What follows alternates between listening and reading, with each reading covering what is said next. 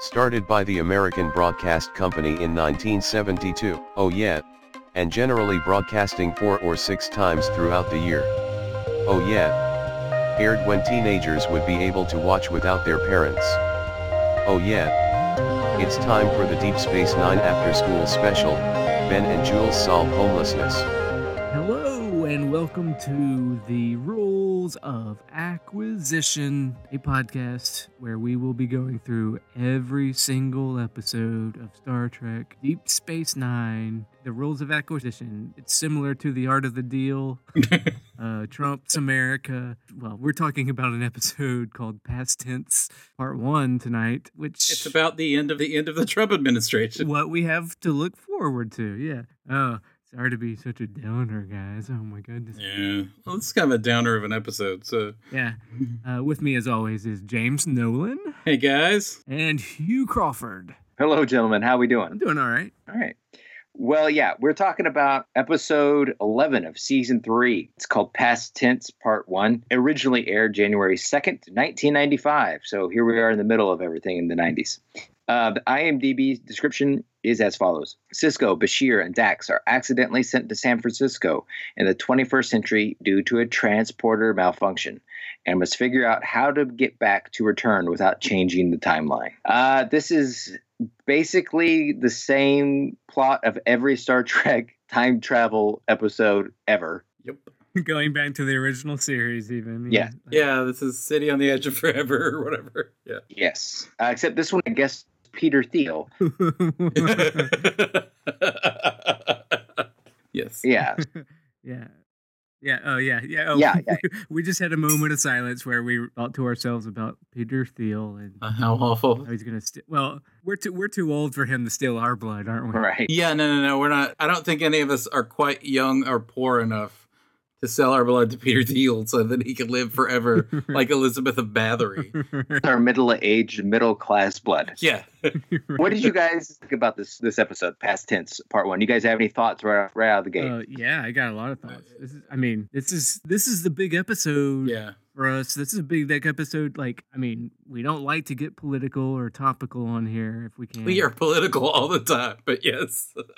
Yeah, just the election. This is one of the Deep Space Nine episodes that I hear reference more than anything else. They're like, oh shit, the Bell riots. Oh shit, this is what we're setting ourselves up for. We're in it. Yeah, and I would see. I don't know how well it matches up, but it does in some ways. And this episode would probably seemed a lot more ridiculous 4 years ago. Yeah, I would gather. Yeah, it seems less ridiculous. Yeah, when I did my rewatch in 2013, this was a lot more of a. This episode, our cast, crew for Sisko, Bashir, Dax go to 2024.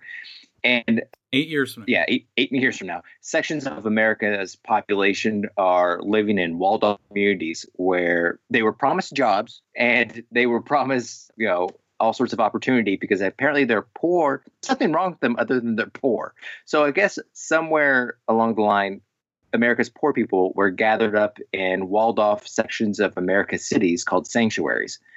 And Dax and Bashir and Sisko are kind of thrown into the politics. Dax is on with the rich guy, software magnate. Because she's a pretty white girl. So yeah, Chris Brenner. Yeah, I was watching it with my girlfriend, and she's like, "How come that's sexist?" Like that hot lady just gets not have to deal with it. Yeah, the pretty white girl gets to hang out with like the rich people. Well, right. The two bit of color get to toil in the sanctuary city. Which, right. That's life. Sanctuary city is basically what Trump thinks Jones's district looks like right now. Yeah. Yes. Right. Yeah. Well, it's like what happens when the safety net is totally fallen through. People that can't get jobs, they just get pushed away. People forget about them. And it's not, the other thing, it's not just people that can't get work, that are promised work that can't get it. It's also mentally, people with problems that should be in a hospital. They just right. There's a healthcare issue as well, like a healthcare component as well. I mean, it's like the unemployed and mentally ill are thrown into the New York set of Seinfeld. I think that's where they filmed it. Yes. Right. So right. If you haven't seen the episode, and also Giuliani. Well, I mean, Giuliani did this shit in the '90s, where in New York. Speaking of, he just got rounded up all the homeless people and put them away, just sent them out of town. into places, Well, there get them out of sight, out of mind, and people don't care anymore. there's a story this was basically written by Ira Stephen Bear and Robert Hewitt Wolf. And after they had wrote it and locked the script and went into production, they were all reading an article from the Los Angeles Times that the mayor at that time was trying to create a gated homeless city. Right. Yeah, I did see that. Somewhere in LA. So they were all kind of freaked out by that at the time, that LA was trying to start up a sanctuary district while they were taking this to print. After they wrote this? After they wrote the script, yeah. Yeah. But while it was in production. While this episode was in production, yeah. Well, okay, so this is where I feel that it's got there's a weird, like, anti-liberal slant to this, where you see, like, failed social program, like how, like, failed social programs have people are actually enslaved by it. I don't know. I kind of hate this episode, guys. Am I alone here with this? Yeah. I like this episode. And I think that maybe I don't read that in it at all, because I believe that I don't believe that there's like an anti. Okay, so the liberals wanted to give people jobs, and they wanted to take care of the mentally ill. They just put them in these sanctuary cities and forgot about them. I think. Well, they don't say the liberal. Hold on, they don't say the liberals. Yeah, they're saying that they're not funding the food card. They get beat up for food cards, James. I mean, no, I know that. But that's exactly what Trump would do. That's exactly what Trump would look like. Well, yeah, like the show is not. The show is arguing that that these programs are not funded. That I looked at it as more as this is what a draining the system looks like and taking away the social safety net. Yeah, that's how I saw it. This is what Grover Norquist wants America to look like in the interim to becoming his like Burning Man wasteland. This is what it would look like in the middle. That's the way I took it. Yeah, that's the way I saw it. They defunded everything, so there's no safety net. They give the littlest they can. It's not about building these sanctuary cities. Yeah, I don't know. It's like take care of people. The whole plot of this is that it's not to take care of people. It's just to get them out of sight, out of mind. Right. And and Bashir later, once we get through the show and start breaking it down, we'll get to because they get pretty heavy-handed and. I think I think it gets too heavy-handed. Part of this feels pretty. I enjoyed this because I could watch it with my girlfriend, and she was actually interested in watching it. It's like, holy shit, I'm not going to squander this opportunity. I can't get her to watch Star Trek at all. I think it's the sort of serious elements of it, like the social. If your girlfriend's like, if we just took out the Star Trek component. And just have, your girlfriend would watch a show that takes place 8 years in the future. That's as like far futuristic as she wants to get. Yeah. It sounds like your girlfriend wants to watch The Wire, and I encourage her to do that. I wish she wanted to watch The Wire, but she wants. Yeah, she'll watch. It's like she's right behind me. I won't say anything. Okay. She's asleep. No, I think. I think that, and I've read tons of stuff that Ira Stephen Bear and Robert Hewitt Wolf wrote on this, where their goal was, their sort of impetus of this was anti-homeless policies that were winding their way around, like Giuliani and like what was going on in LA at the time. And this was like the LA, like this was the mayor, and this was the LA of the OJ trial, like in 1994, right? So that's a LA that we're somewhat used to from popular culture and just from American Crime Story and all that stuff. This was that sort of stuff. So I think this was an argument for a more socialism and not an argument against like the dangers of socialism and the welfare state. Obviously, I kind of get, I know I think that's what it was striving to be, but I feel like Grover Norquist could watch this episode and say, see, this is what people this is why this shouldn't be in charge of people's, that's why you shouldn't have a nanny state. So it's like, I think what they're striving for and what they actually achieved are two different things. And it's a little bit, aspect is a little bit muddled. I'm just saying. I agree. And there was a serious. Here's what I hate about the Star Trek, though, is because they're running some very real problems, and it's just real solutions that are going to be offered at this. It's going to be, a federation. That's the solution. So they bring up these social problems and don't really handle. It's the great man theory that Gabriel Bell stands up for the people and changes the public, then sways the public opinion. And they say in it that it's almost the culmination of 100 years of social problems. They're talking about 1994, and And it's kind of- I'm as a man who just lived through the Obama years to come into the Trump years, I do see that the great man theory of a man standing up for values and changing public opinion based on his greatness is Like the cult of personality. Strength. That's not going. I do admit that Hugh's got a point that the solution, and we're not talking about anything in the second episode, but that the solution, just as the story about the Bell riots, the solution to it is pretty facile to the problems amounted.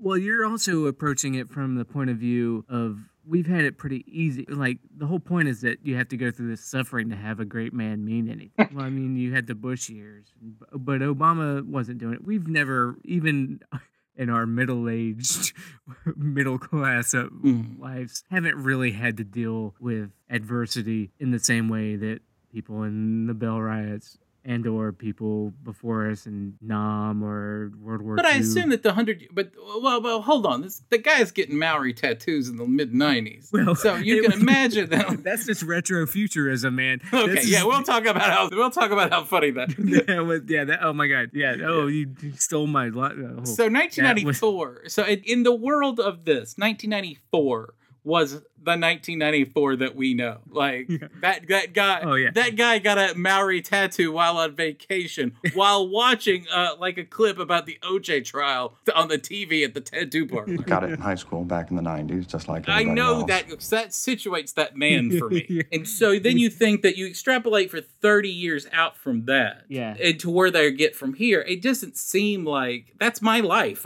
That guy's our age. That character is our age. Yeah, he's our age. Oh, I mean, when I was in high school, I very nearly got a Chinese character tattooed on my body. Yes.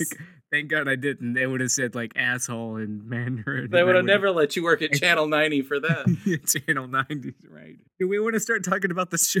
Well, no, I do think, I mean, this is about that. I think that. Sorry, go ahead. Hugh's right in that the idea. And this is sort of, I'll say this is a problem with just liberalism in general, is that we think that, because this goes into a larger theme I wanted to talk about with this episode, but just to start, that I think that the solutions to it are just like a great problem and expose a great problem. Class issues. This episode's pretty good about that, showing like the disparity of the class. And I like that the sanctuary city's not all, people of color, like the father from Life Goes On. Corky's dad is in there, and you get to see him as like a face. That's a character that's there, and will be there through the next episode. Webb. Yeah, is that? Yeah, I guess. Maybe they don't say it in this one. Sorry, spoilers. Okay. I'm gonna spoil as much shit as I want in this episode, but that guy's name's Webb.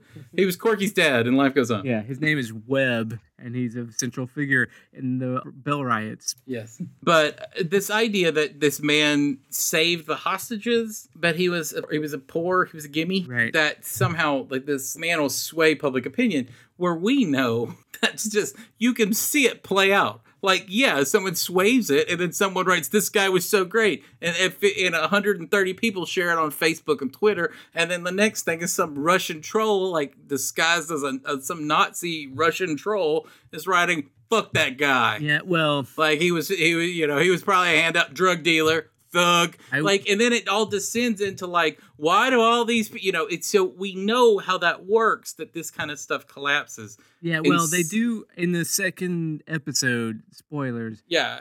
They do go through and show, they go through where they hack the web, hack into the mainframe. They jack in? Yeah, they jack in. And then they start showing that, I mean, even that the Bell riots, they go out of their way to show that it's regular people and families. Sure. But you're right. Well, and the whole point of the Bell riots is that nobody cares anymore. I'm not saying the people that's calling Gabriel Bell a thug have a point. I'm just saying that they would. So this brings me to a larger thing that I was wanting to talk about, just that I think I would like to hear us sort of gab about for a little bit, is important sci-fi. Like whenever these sci-fi, because I want to say that I think that Hugh probably has opinions about this, and I think you do too. Yeah. That what does it mean? Like where does this? Do we want to break down this episode first? Because I feel like this is a big discussion. Okay, we can break it down first. This episode's probably quick to break down. Yeah. Not much actually happens in this episode. Yeah. So it starts off there. For some reason, we have all of a sudden we're not at the edge of the Alpha Quadrant near the Gamma Quadrant in the wormhole. We're right near Earth. Everybody's on a symposium to Earth. They're at Earth on a symposium on the Gamma Quadrant.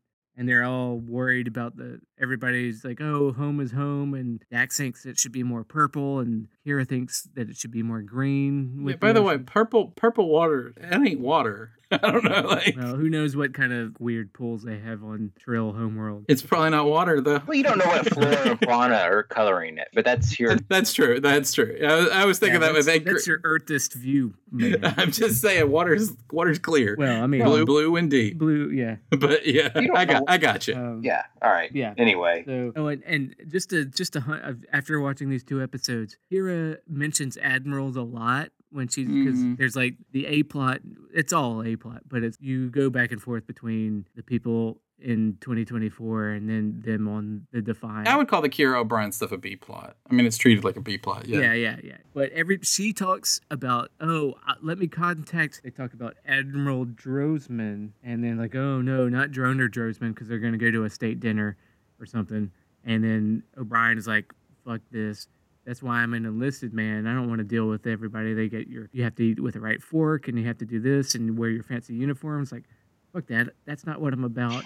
And then Jadzia and Bashir are like, well, we want to go. And then they're like, Kira, do you want to go? And she's like, fuck that. And Odo was like, no, fuck that. But Droner Drosman, she mentions that admiral, and it's like, oh no, Admiral Drosman, commander of the Proxima main yards, blah blah blah. This is boring. I'll cut it around. Well, but every time Kira mentions an admiral over and over in this 2-parter, never mentions the same admiral twice. Oh, she just goes through a litany of admirals she's having to deal with. Yeah. I also thought that there was that whole conversation, and I'm sure they didn't mean for it. I'm sure they meant for it to be lighthearted and fun. But that whole conversation about none of them really wanting to go to the stodgy ass, like highfalutin Starfleet dinner made it not seem the egalitarian sort of Starfleet that we wanted. It seemed like, first off, Starfleet is gross and boring, and it made it sound like going to Louis XIV's court. And in contrast to like the sort of Age of Enlightenment that it's supposed to be compared to the Bell Riots, it sounds that was a weird off note to me. It was fine because it's making it like you got like 4 forks for 4 courses and all this shit. It sounds exactly like that's what the French like that put the Marie Antoinette's head on a spike. That's like what they said. So I mean, like it elicited a weird amount of class resentment in that conversation, and it's all there just to keep the amount of people going back. But I love O'Brien's class resentment, though. Yeah, he's like, I'm an enlisted man. Fuck him. He's a cellist, though. Right. But no. Like his father didn't want his son working in the coal mines. I'm a poet, damn it. Yeah, he wanted him to be a cellist. So no, that was just a weird sort of thing. Like I would have, if I was writing that, I know that they didn't mean for it to be that way. But when I was watching it, I was going, this is kind of all like class resentment shit, which is weird, which is going to be off-putting later in the episode. Yeah, which, I don't know. Well, thematic relation, it is maybe a little... They're not quite over class. Yeah. Well, here's the thing. So you bring up a good point. Both of you do, because there's a transition from the 1960s to here in 1995 with how culture is depicted, like the corporate culture or whatever is depicted in the Federation. In the early ones, everybody sort of knows everybody, and there's this real like old boys club aspect to like the military. It's like, what the hell are you doing out there, Frank? And all that kind of stuff. Like, and they have this weird familiarity about it. And then, of course, Picard has that to a degree at the beginning, and then it kind of like ebbs out until you get to the mid 90s and Cisco, and it's all dress uniforms and stodgy dinners and class. Yeah. It's like, so I think that, I get what you're saying, and it did shift over like those 30 years or whatever. But anyway, he's a boring. It's like when they talk about Captain blah blah blah at the end of last season, and then they blow up his ship. He's kind of a downer. Like, oh, that guy, he's a blowhard. And we've seen from Next Generation already that every admiral is probably a traitor. Yeah. An asshole, anyway. Then Quark calls to get in his requisite screen time. He does. Computer screen. To ask some sort of unnecessary favor of Cisco just to get, yes. Yeah. I do have to say, though, that it does have 2 quality, that their conversation, it's a one-off, useless conversation, but it has 2 quality rules of acquisition. Rules of acquisition, yeah. The Negus wants to get his nephew Belongo back from Aldebaran 3. And then he's like, well, because the Ferengi were instrumental in getting in touch with the Dominion or whatever. Mm-hmm. And then we get 2 rules of acquisition. We get Rule 111 because the Negus has Sisko over a barrel. Treat people in your debt like family. Exploits them. Yes. which is not an aphorism, which is an actual clever turn of phrase and a clever statement that I give it an A+, because they've been mostly stinkers since season 1, midway through season 1. Yeah. Can we start giving ratings to rules of acquisitions? Yes. And how much they're just bastardizations of already English phrases? Yeah.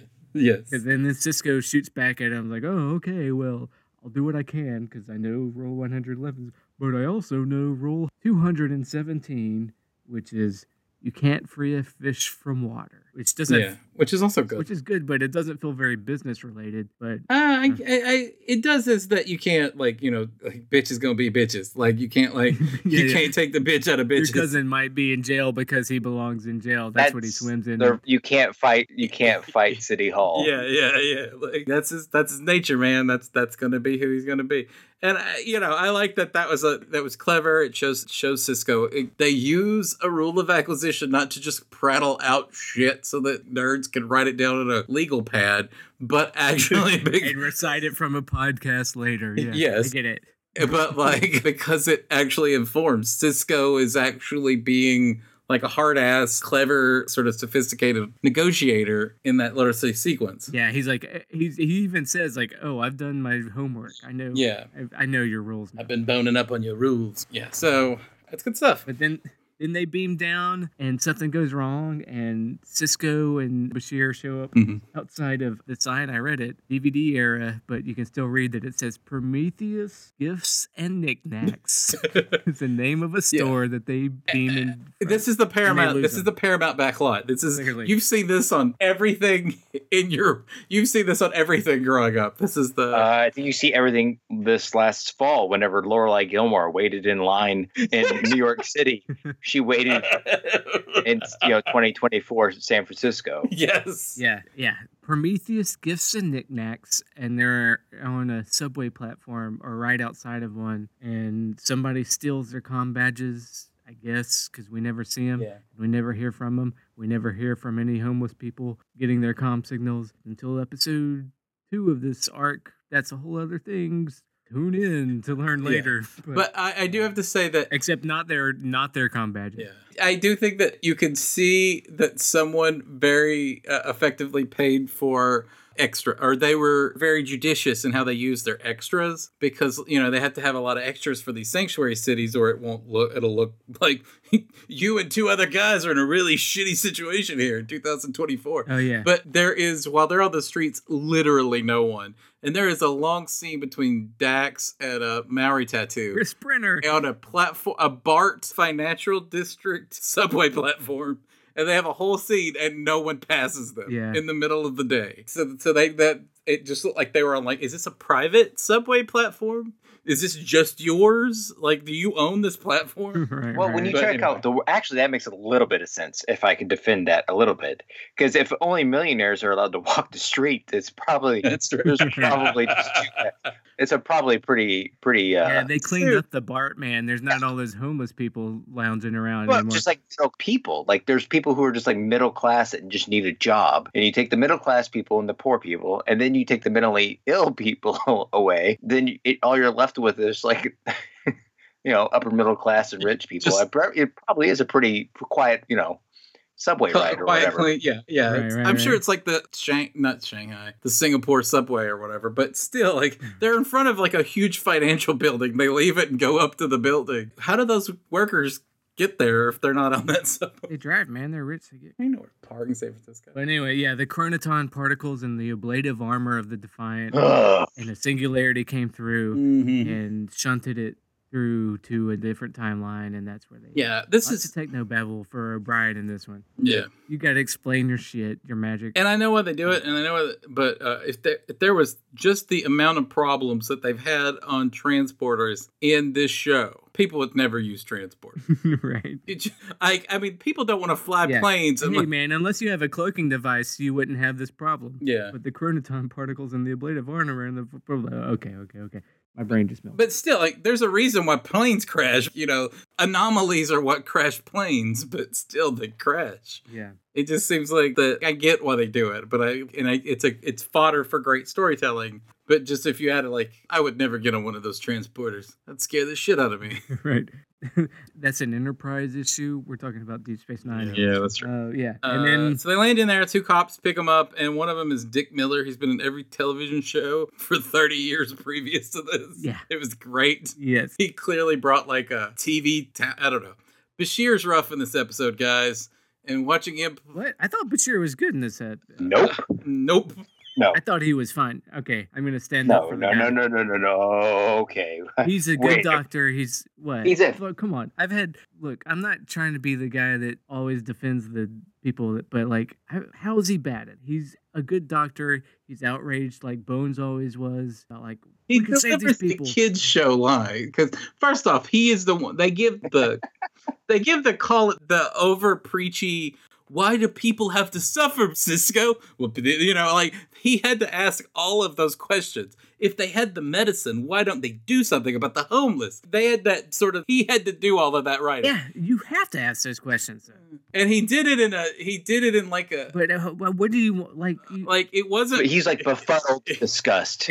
Well, he didn't study 21st century history is not one of my strong points. It was too depressing for him. Too depressing. He's a doctor. He wants to help people. And Cisco is... It's been a hobby of mine. Cisco's pretty woke. He knows all this stuff. I get all that. And he's like, it's a thing for him. This is why I wanted to talk about, like, when you're trying to write important science. Let's say important science. We gotta crack the rest of this episode over. Basically, what happens is that during this OG whiz, why do people have to suffer, Commander Cisco? We find out that the sanctuary areas are about to explode, like Neo Tokyo. Except this time, it's going to be a class riot. There's going to be some people dying. Poor people are going to die. It's going to be brought to the world's attention. This Gabriel Bell character is the one that is a central figure to these riots. And it's one of the defining moments that makes way for the Federation to exist. And these guys happen to be just laying there like 2 days before it's going to happen. So they're in the middle of it. The episode ends with a fight, and Gabriel Bell accidentally gets killed. Yep. Oh, yeah. Well, that's right before the ending. Right. But... I mean, it's 5 minutes till the end. He accidentally gets killed. And then Cisco picks up the mantle because apparently they're interchangeable. He could just easily... It actually is Cisco's body double. The guy who played Gabriel Bell is actually Cisco's body double. Okay, well, that is interesting. Yeah. So he takes on the mantle of Gabriel Bell, and that's the last line of this episode is, "My name is Gabriel Bell." So, yeah. Okay, and, so... And you didn't like that? Because I thought that worked pretty... But we were talking about Bashir's walk and talk, and Cisco... he gives like the... No, we were trying to get it because I'm going to go into this whole big thing about how to write. I want to do this whole thing about important science fiction. And so we want to do that. Science fiction hat on. This isn't about stem bolts this week. This has like this episode put its important science fiction hat on. That's why like Star Trek feels like it could pull this stuff off. It's almost like an entitled rich kid. You know, their dad, this episode was born on third base and it thinks it hit a home run. Okay, because it's Star Trek, it definitely put its important sci-fi hat on. Yeah. Does that make sense? Yeah, it did, but I appreciate the big important sci-fi hat for a 90s TV show to take these big ideas. Well, okay, so my question is that obviously we all yes, art should reflect real life, and it should, and Bashir has to be the guy that doesn't know it, so Cisco can explain the kind of philosophical like the history. Okay, there's two sort of things. That's what so let me get the whole let me ask the question before we get to the hashing it out. And it even gets Bashir's like, hey, we could help these people, and it's like, no, we can't. We'd fuck up the timeline, and Cisco's pretty good about that until Gabriel Bell dies. There's several times where Bashir's trying to be a good doctor, and like, I want to help this person, and Cisco's like, we can't help these people, not now, but there's something going to happen. It's going to pave the way for a better future. And Bashir's like, these people are sick, like the mentally ill people here, there's medicine now that could help these people, but nobody cares. Mhm. And which is a big, this is what I liked about the episode. Yeah, nobody cares anymore, but it's like, oh, after 100 years, people just don't care anymore. And that's where I feel like this is tangible to where we are now. I totally agree with you. I just think that That's where they drop it. Yeah. That's where It's like they've forgotten how to care. They've forgotten how to care. They don't understand. No, And then Gabriel Bell and this riots is going to be an inciting incident. Well, see, Gabriel Bell at that point becomes a plot device instead of an actual solution to their posed question. I think. So so this is part of parcel of not just in Star Trek, but just in general of important sci-fi. Sci-fi explaining interesting sort of questions. I mean, like the way Ender's Game was about the Cold War. The way there's a lot of these sort of things where sci-fi addresses these real world issues and sort of reflects back on them, and through removing the situation from the immediacy of the now. You can, by making it about a fictional character, you can sort of recontextualize it and suck people in to think about these ideas more. And I think that that's what Star Trek was. I think that's what Ira Steven Behr, and rightfully so, that's what they wanted to do, was tell a story about something that they were passionate about in the real world of 1994, and make this episode about that in the context of the show, so that the fans who don't think about that kind of stuff can think about it, and it can give the level of importance to a more important message to their viewers and other sci-fi to their readers that just came for cool ships and cool costumes and space aliens, and give them a message about the world today. And that is, I think, a totally noble thing, and I think this is good. And I like this episode. Mm-hmm. Hugh seems a lot more confrontational about it. But I think how you get to that, it seems to me that you have to be, it puts an added strain on the writer to be to touch these things you have to be good. You have to like the quality. You have to earn these things. And I think that they basically just did a preach dump in the middle of this episode in this long conversation. They did, but I liked it. And I think that personally, when I'm sitting there, I'm just like, this entire, first off, it's show not tell, but they don't have a lot of time. That's why things like the Quark scene and shit like that, like get that, I mean, I know why it's in there, but get that shit out of there, because it's not like, you need a little bit more space for quality. And I think that they've done it in some of those scenes. Like a way to do that well is that Sisko's sitting in this, what looks like, seriously, like every civil government waiting room that you've ever been in. Yeah. It literally does look like that. And this man is drawing on Sisko's leg. And Sisko sort of, commanderly takes his arm and takes his hand and puts it off. Oh, I thought he was pretty gentle about it. Yeah, but it was definitive. He wasn't mean. He wasn't like...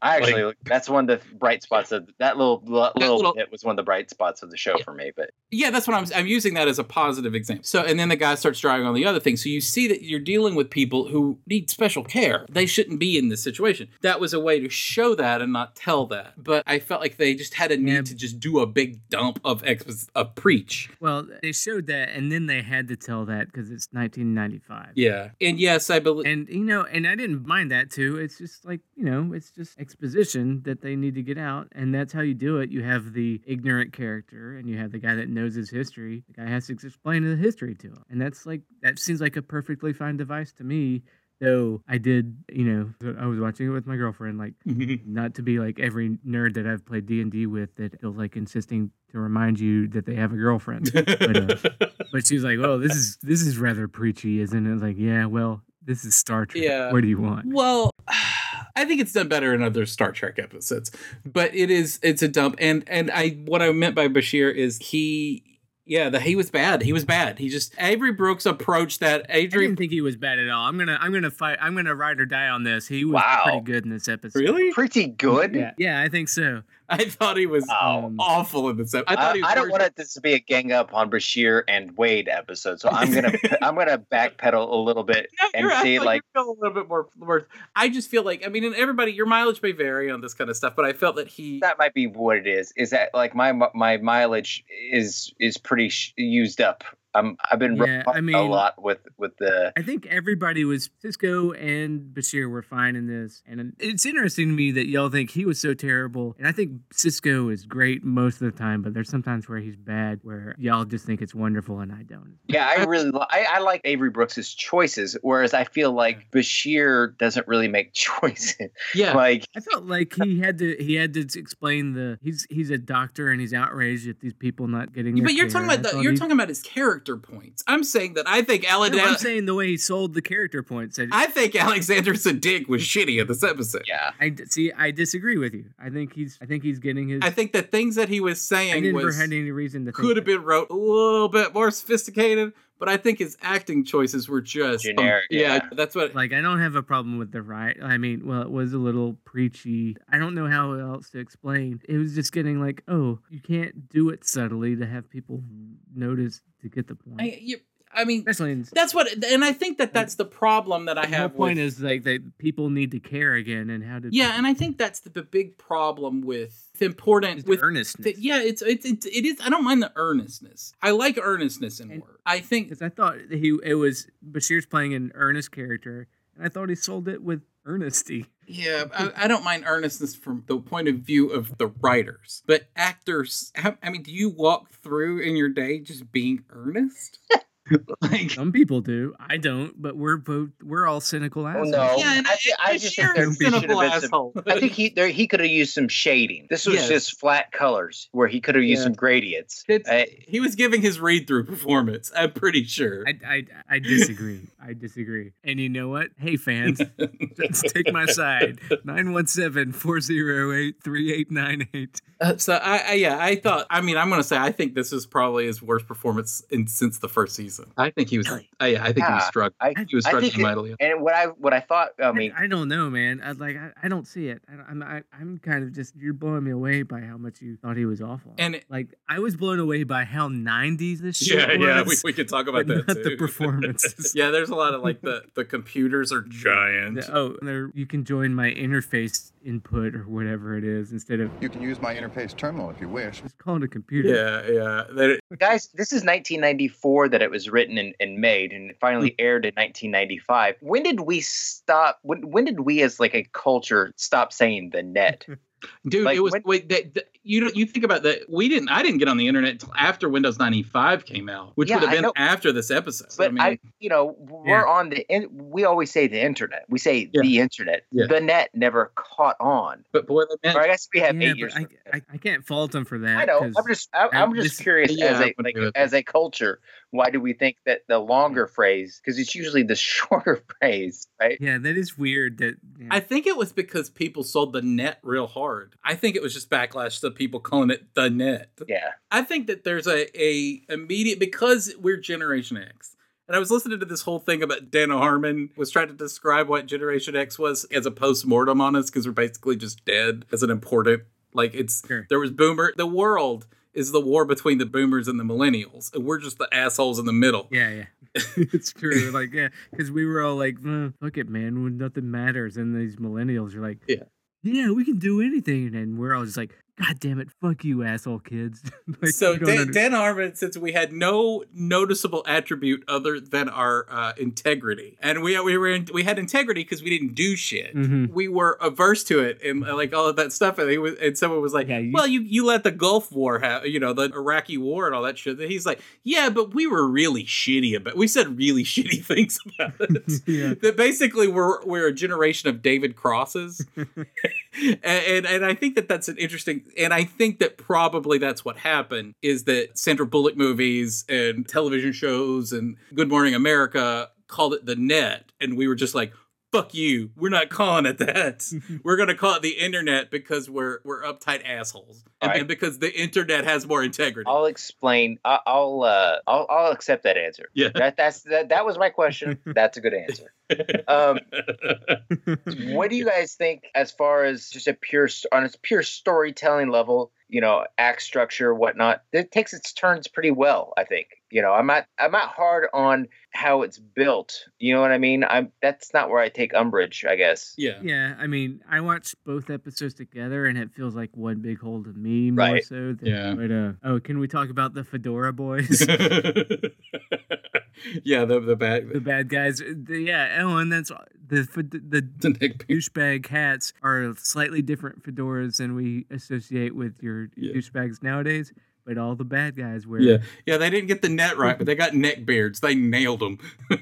Yeah. All the ghosts. There's Gimme, Ghost, and Dims. Yeah, and it's almost an anti-Randian kind of thing. Like the Gimmies are the good people because they just give me a job and I'll try to do the work. Give me a job instead of the takers or whatever. The people who are trying to scavenge off the people around them. Yeah, I mean, you're really Ayn Randian people will try to. There's what's the word they use from the Atlas Shrugged? I didn't read that dumb. It's like moochers. Yeah. Paul, I'm sure we'll call Paul Ryan. If Paul Ryan's listening, call us in and let us know. I'm so sick of Paul Ryan. 917-408-3898. But yeah, and the gimmies are the ones that give me a job and I'll try, and they're good guys. Yeah. And Dims are mentally ill people. Yeah. And the ghosts are assholes in funny hats. Yeah. One of the things that we didn't talk about is that because of Gabriel Bell dying, Starfleet disappears. Oh, yeah. So the Defiant is like the last stand. It's in a... But not until then the timeline matches up that he decides that Gabriel Bell dies. Yeah. Which is interesting. It's kind of a Doctor Who time travel kind of thing, but... And to do another Dan Harmon thing, they even do the Doctor Who ripoff, Inspector Spacetime on Community. They goes, not where are we, Reggie, but when are we? Yeah, they do that exact thing. It's not where they landed, Kira. It's when. Not where. When. Okay, here's the thing. These guys have had temporal displacement training through Starfleet, right? Yeah, and they bring it up. Oh yeah, they bring it up. Yeah, Bashir is like, and y'all shitting on Bashir's over explanation of everything, but it's like, it's hard to agree with temporal displacement protocol when you're faced with suffering. Okay, but that's my whole point. If Starfleet were real and time travel was a real problem that had many occurrences, every communicator badge would have a little cyanide capsule built into it. And if you get sent back in time, you're asked, the protocol is to take that pill as soon as you realize when you are. That way you don't fuck anything up. And I'm sorry. Or as often as it happens, that would be the protocol. Right. But then we'd have a TV shows full of just dead people. Well, I know, but that's what I'm saying. That's why it doesn't make for good television. I'm just saying, if it was a real thing, this episode. I want to see that. That's I don't know. That's a comedy sketch, I guess. Like, oh shit, we're in 1994. Dead. That's the thing, is that you know that's the chance when you sign up for Starfleet. You might end up, in the roaring 20s and end up having to take a cyanide capsule. So anyway. Hanging out with Mark Twain, having to take Yes, I agree with that. But then, he said that, and they're in a little chrono bubble. The Defiant's in a chrono bubble. And the entire universe is subspace bubble from the singularity, and the chronoton particles and the ablative armor. Oh, my eyes are bleeding. That is what Voyager should have been. Voyager should have been that they're trapped in the Alpha Quadrant, but Starfleet didn't happen. So then you can still deal with shit. It's not like everything is. Man, there's a lot of things Voyager should have been. But I'm saying that sounds like fun to me. Where you got to where Starfleet's got to go meet the Vulcans and deal with all of the stuff to get we got to fix the timeline, but we don't have... Nerds were mad enough about retconning every Star Trek thing with the Kelvin universe, and they kind of got around it, but you'd piss people off if you just retcon the whole... You're not retconning it, you're trying to get back, you're trying to fix the timeline. They're trying to fix the timeline. Yeah. So they're trying to go back in the time periods and place, but not this exact moment, but like somebody creates a thing and erases Starfleet. It's happened like 20 times. But the ship itself is protected in a chrono bubble. So then they get to sort of play around and they get to sort of negotiate. That sounds like a fun start. Yeah. That sounds like a good... Yeah. I'm saying you think that's a great idea, and it might be, but you're not changing. I don't think it's going to sell. But you're not changing anything. I'm not killing Kirk. I'm not ruining all those stories still happen. Well, it depends on what kind of time travel we're talking about. Are we talking about... Oh, shit, never mind. Nerd corner.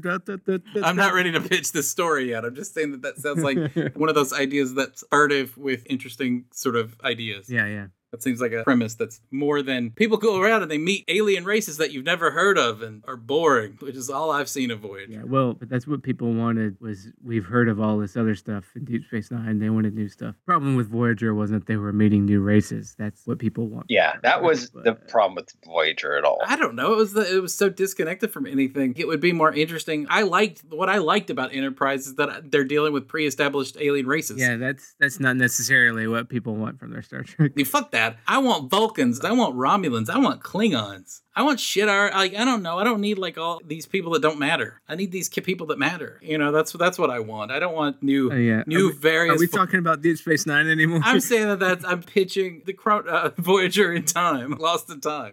That sounds like a more fun thing to me, but fine. That you get to deal with what would Vulcans have been like without Starfleet? What would, all of I don't know how to get back to Yeah, I know what you're saying, Wade. We're just trying to wrap up the end of this episode. I think that the nuts and bolts of this episode were good. I have problems with some of the execution. I think it's a sort of a miss. I think that when I think about Deep Space Nine, I probably won't want to revisit this. Like, I would never want to feel like, would you guys ever want to like reach back one day and watch Past Tense Part 1 and 2, like just for shits and giggles? Okay, well, okay. Yeah. Like one, I feel like it's one of the most discussed episodes at this moment in time. That's why other people like it. Why do you like it? I like it because because I convinced my girlfriend to watch. She wanted to watch episode 2 after watching episode 1. She's like, "Can we wait? I'm interested. I want to finish it." So there's something there. She usually hates. Well, I think that's the same sort of reason why people like the OA. I think that it turns the cards over. Hey, man, my girlfriend hated the OA. Okay, how dare you? How dare you, sir? I'm just saying. How dare you? Sometimes. I think this is this is hard on Deep Space Nine. You're comparing this sequence to the OA. I'm about to compare it to Kale. So this episode to Kale. Yeah. Oh, it's good for you, huh? Yeah, but not really. Is it a cautionary tale of where we in the 1990s were afraid to go with the homelessness epidemic, or was No. It's about It's bigger than that. It's about. I know it's so big that it can't get its arms around it for a real. No, it does though. No, it does. It does. It's about people stopping caring about people, and they needing to be shocked into somebody doing something big, and tragedy shocking people into caring about things again. That's what this whole thing is about. And I say that's a pretty weak solution to a problem, is to rely on the shock totally the public. No, it's like that's why I think it's a failure, because people need to be shaken up every now and then, and people are complacent nowadays. So I think that's where this stands out, and I think I need your help, people, listeners, defend me. 917-408-3898. But yeah, people need to be shocked into caring a bit, because people are good and they want to be good, but they get complacent when their lives aren't affected by something. And that's how the sanctuary districts come about. People, it's not affecting them and think, oh, they're just homeless people that we could get rid of. And well, maybe I'll say some of this for part 2, because we've got another episode of this. And I haven't seen part 2 in a long time yet. I'm going to say that I think your arguments are that a Hughes argument is that this is Hidden Figures and not Midnight. And I think that we would like... Man, I haven't watched any of those yet. Yeah, but I mean, you know what I'm saying. One's a movie that, talks about an important subject, but in a more light and less sort of self-convicting, difficult manner. Well, I think maybe there's room for both. I think there's room for both, too. I think but I think that... And I think from all I hear, Janelle Monáe does a great job. In both, I think. I think that this show is a little, after school especially, about the problem. Yeah. Oh, it is. It totally is. That's my problem with it. It's from 1995, man. What do you want? I think Star Trek. It's Star Trek. I think that, I think Cardassians in season 2 was a better racial confrontation episode, and I think it was uncomfortable, and I don't know where it was going, and I didn't know what I felt. Well, this isn't about racial. No shit. I'm saying that it's a special, important episode. I'm not comparing. Even though, the other thing that I loved about this, every time BC is the character's name in the hat, he calls Cisco boy. He's like, oh, hey, new boy. That did not go over well. And every time he does that, oh my god, he gives him such a death look, and he says it 3 times. And every time he gets what the fuck? Oh, walk away the first time. The second time he's like, what the fuck? Third time he's like, my name is not Boy, it's Gabriel Bell. My name is Mr. Tibbs. It's Tibbs. You're right. Oh, that is where they got them from. I didn't make that connection, but yes. Okay, so all told, I don't know. I think that we're on the page. I would have just liked... I don't know. Okay, we're not. I feel like I'm supposed to like this episode more than I do. Right, and I just don't. I don't like the conceit of the show. I think it's kind of weak sauce for the problem it's trying to reach around. I think Wade, he enjoyed the performances.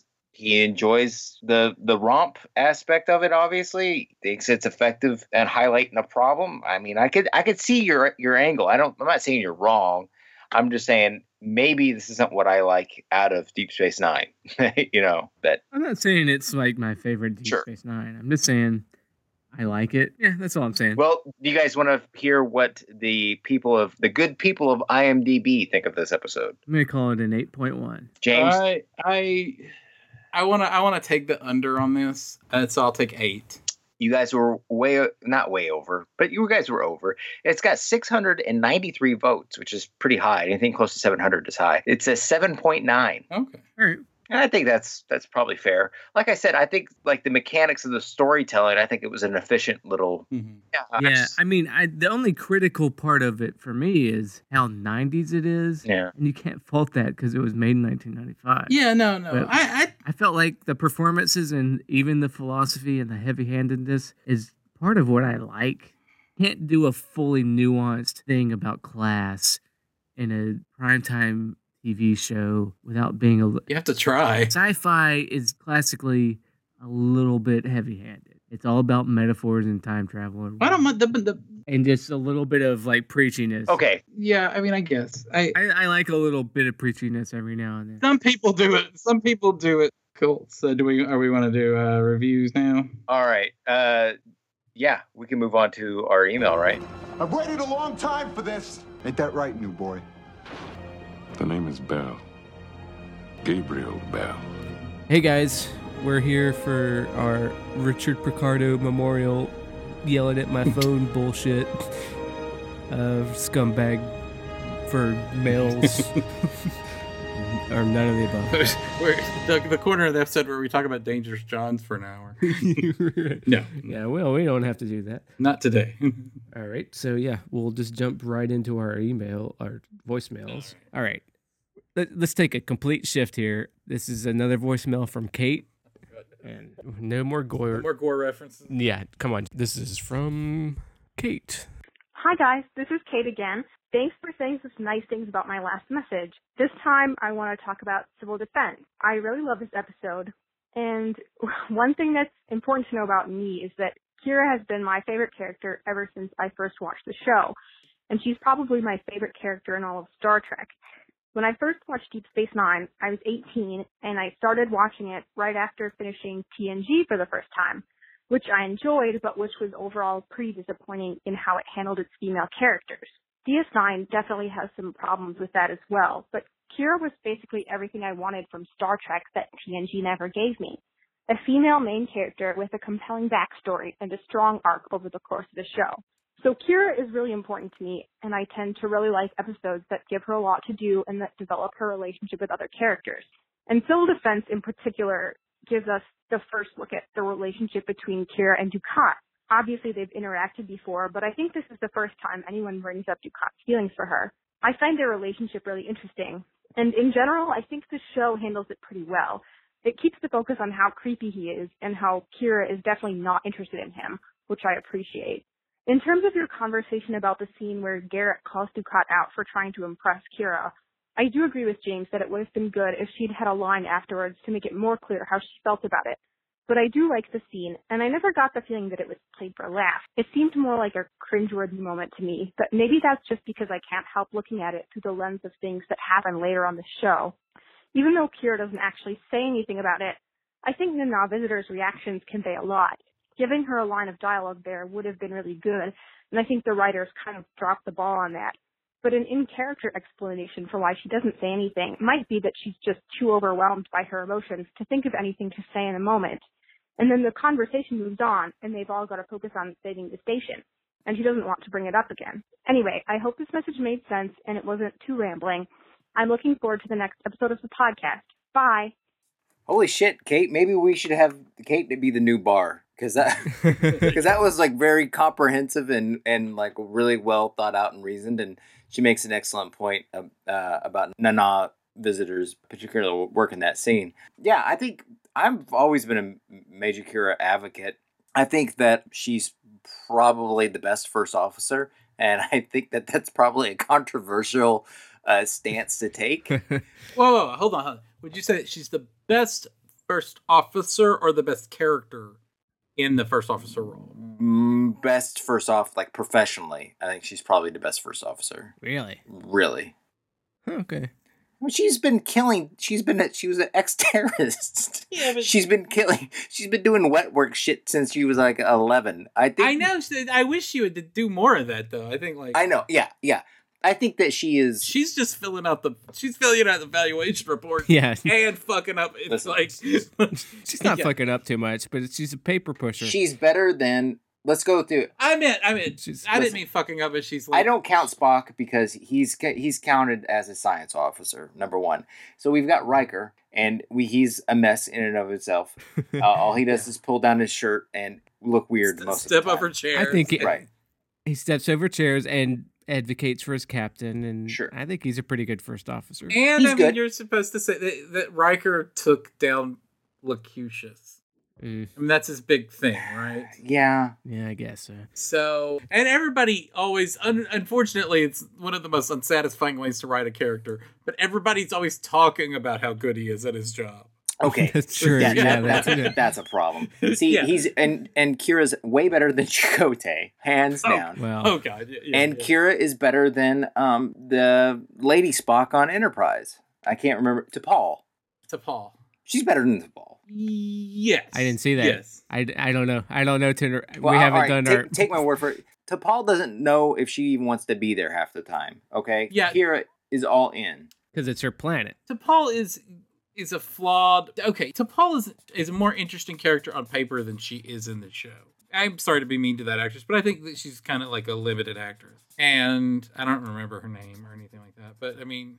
Oh, I actually care for. I like her. The actress's performance? Yeah, that's a different argument right there. But I am pro that characterization of T'Pol. I just know that she's there to have sonic showers and decontamination gel rubbed on her.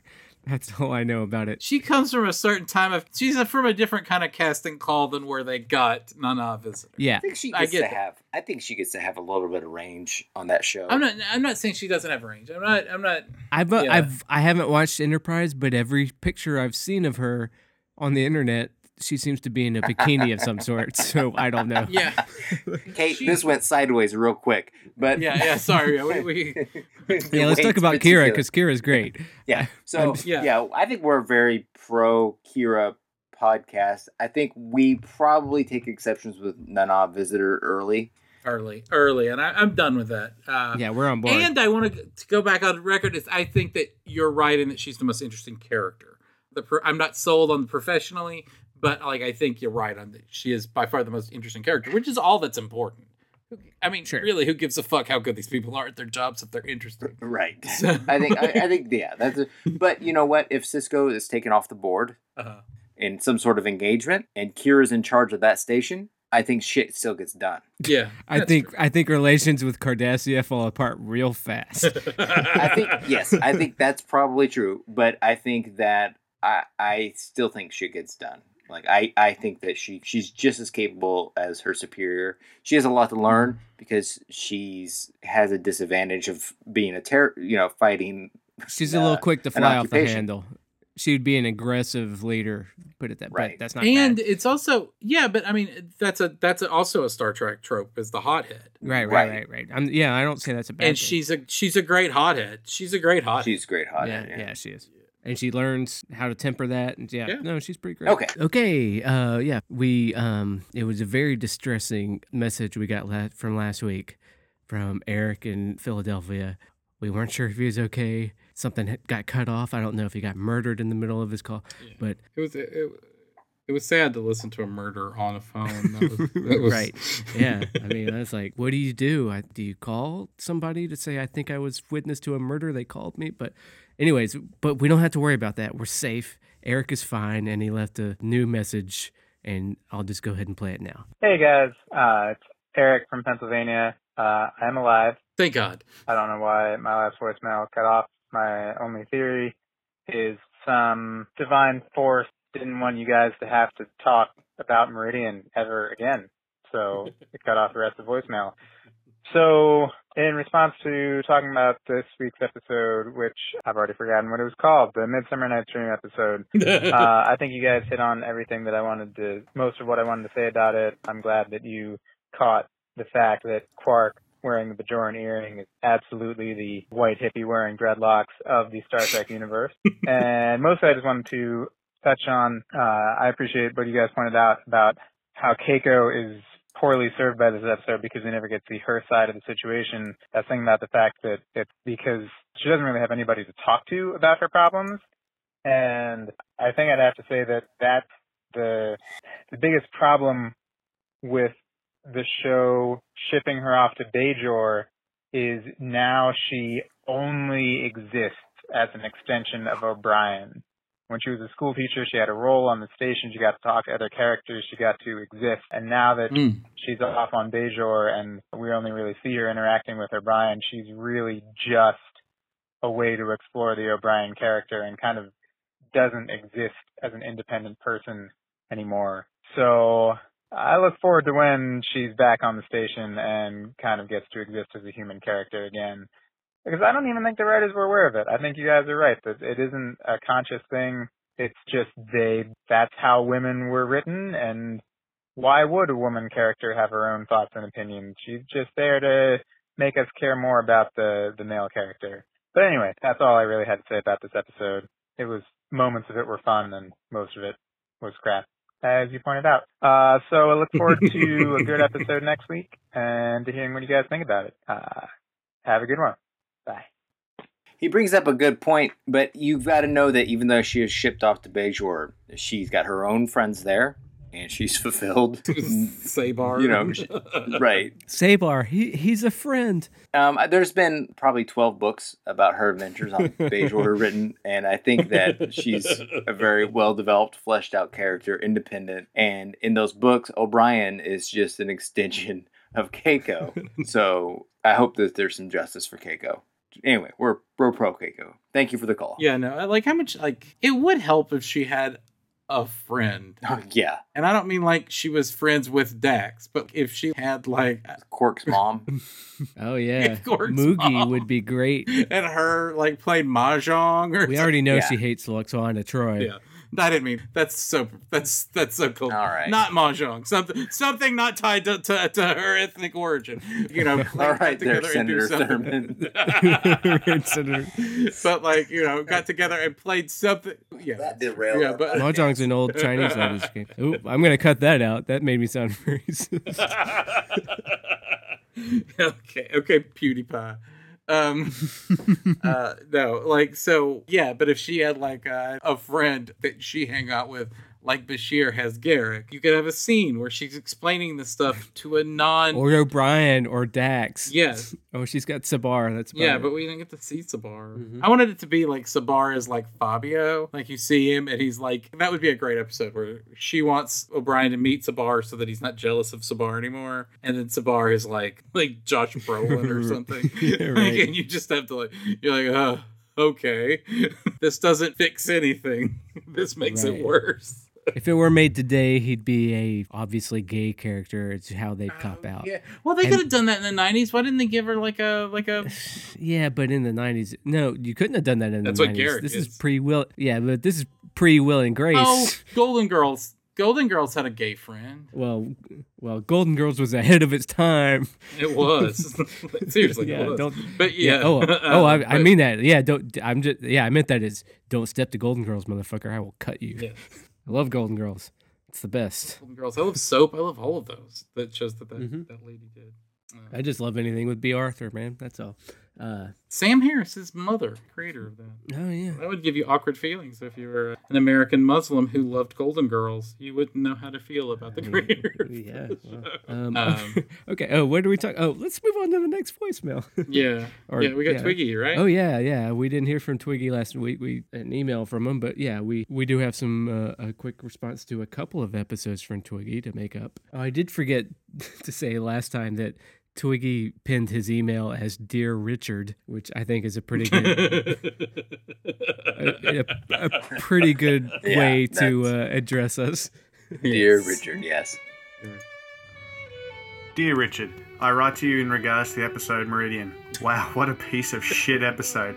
I watched this one probably 6 months ago on my run through, and I had mostly forgotten about it, and wow, here we are again. I don't have a lot to say about this one because it was just so bad, but the 2 points that stood out to me the most were, you've got this planet of people who've been in, for lack of a better word, suspended animation for 60 years, and the first thing that they want to do is host a fucking picnic. And the other part that really just stood out for me was, why the fuck does Dax need lessons on eating out? She's lived 7 lifetimes, several of them as males, one as a reputed ladies man and getting around. You tell me she doesn't know how to eat out? Fuck off.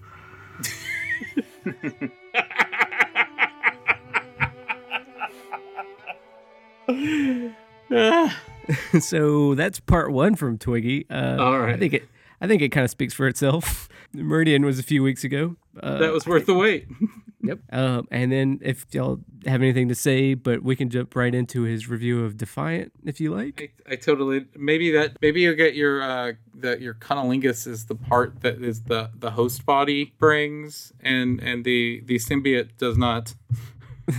does not transfer cunnilingus powers to the host. I think that's a little I don't know, above our pay. I think it is too. Yeah. All right. Well, let's just go. I just think that guy was a chump, and he doesn't know Dax has lived that many lives.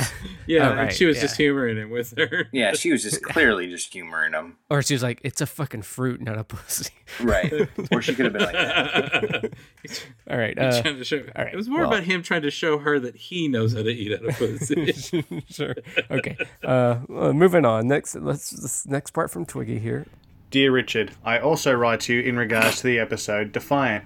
This episode was alright, but after having just watched Meridian, this episode deserves a Pulitzer. A few little things from this one. You're talking about with Julian standing down Kira to go get laid, but can a Starfleet doctor actually stand down a Bajoran officer? I don't know if he'd actually have any jurisdiction over her or not. I think the only person who likes the theme to the Enterprise show is the asshole collecting all the royalties off of it. I think the biggest problem in relation to having duplicate Riker isn't so much about needing good DNA sequencing scanners or whatever. I think it's just the fact that they let him live. As soon as he beamed on the Enterprise, they should have been like, "Oh hey, you're a duplicate. Bang, you're dead." And it's just another good old case of Starfleet being pussies. If this was a Klingon or a Romulan ship, they would have killed it. And I can't remember who it was, but someone had an issue with Kira and making out with Tom at the end there, and she's supposed to be with Robot Barial, but dude, they're in different star codes. It's totally okay for him to for her to kiss him. Yeah, how do y'all feel about the different area code? I got that rule works or not? I don't know. I definitely think that if there were duplicates, there would be some sort of protocol for how to manage this shit. And I think that the Federation would have sort of tolerated, accommodated a duplicate, a clone, because that's just sort of who they are. But it does surprise me that there's little to no protocol for something that has happened multiple times. Yeah, it's odd. I guess they probably just count on everybody at the Academy getting sage advice from the janitor and the gardener. And maybe when it comes to what to do with your clone. Right? Oh yeah, that guy knows everything. Yes. All right. Yeah, that's what they're counting on. They're hoping that the gardener fills everybody in on that. Well, thanks again for listening. That was our voicemail. Keep sending us your thoughts at 917-408-3898. We might not use everything, but we might use it later on. Who knows? Keep calling. We want to hear from you. We listen to everything. We read everything, even if it doesn't make it to air. We really appreciate all your words and thoughts. And yeah. Are we all done? Are we 3 to be outing? All right. Well, thanks for listening to this week's Rules of Acquisition. We'll see you next week. 3 to beam out. All right. Beep. Do you know the cunt weasels that run this show have a call-in line, where you can express your DS9 wishes and DS9 dreams into their ear holes? They will play them on air and try to be nice to you, because one day they hope to sell you Blue Apron snacks and underwear made out of modal. The number is 917-408-3898. That number again is 917-408-3898. You will probably want to talk about how hot Dax and Bashir are. That is great. These pretentious asses also love it when people say they are wrong, so feel free to do that. James will probably go off on a knowingly obtuse rant about construction issues or political sophistication. We know you love that. Again, 917-408-3898. Did you know that some Deep Space Nine podcasts have more reviews than us on iTunes? Doesn't that piss you off? Please review us on iTunes. We need to feel loved sometimes.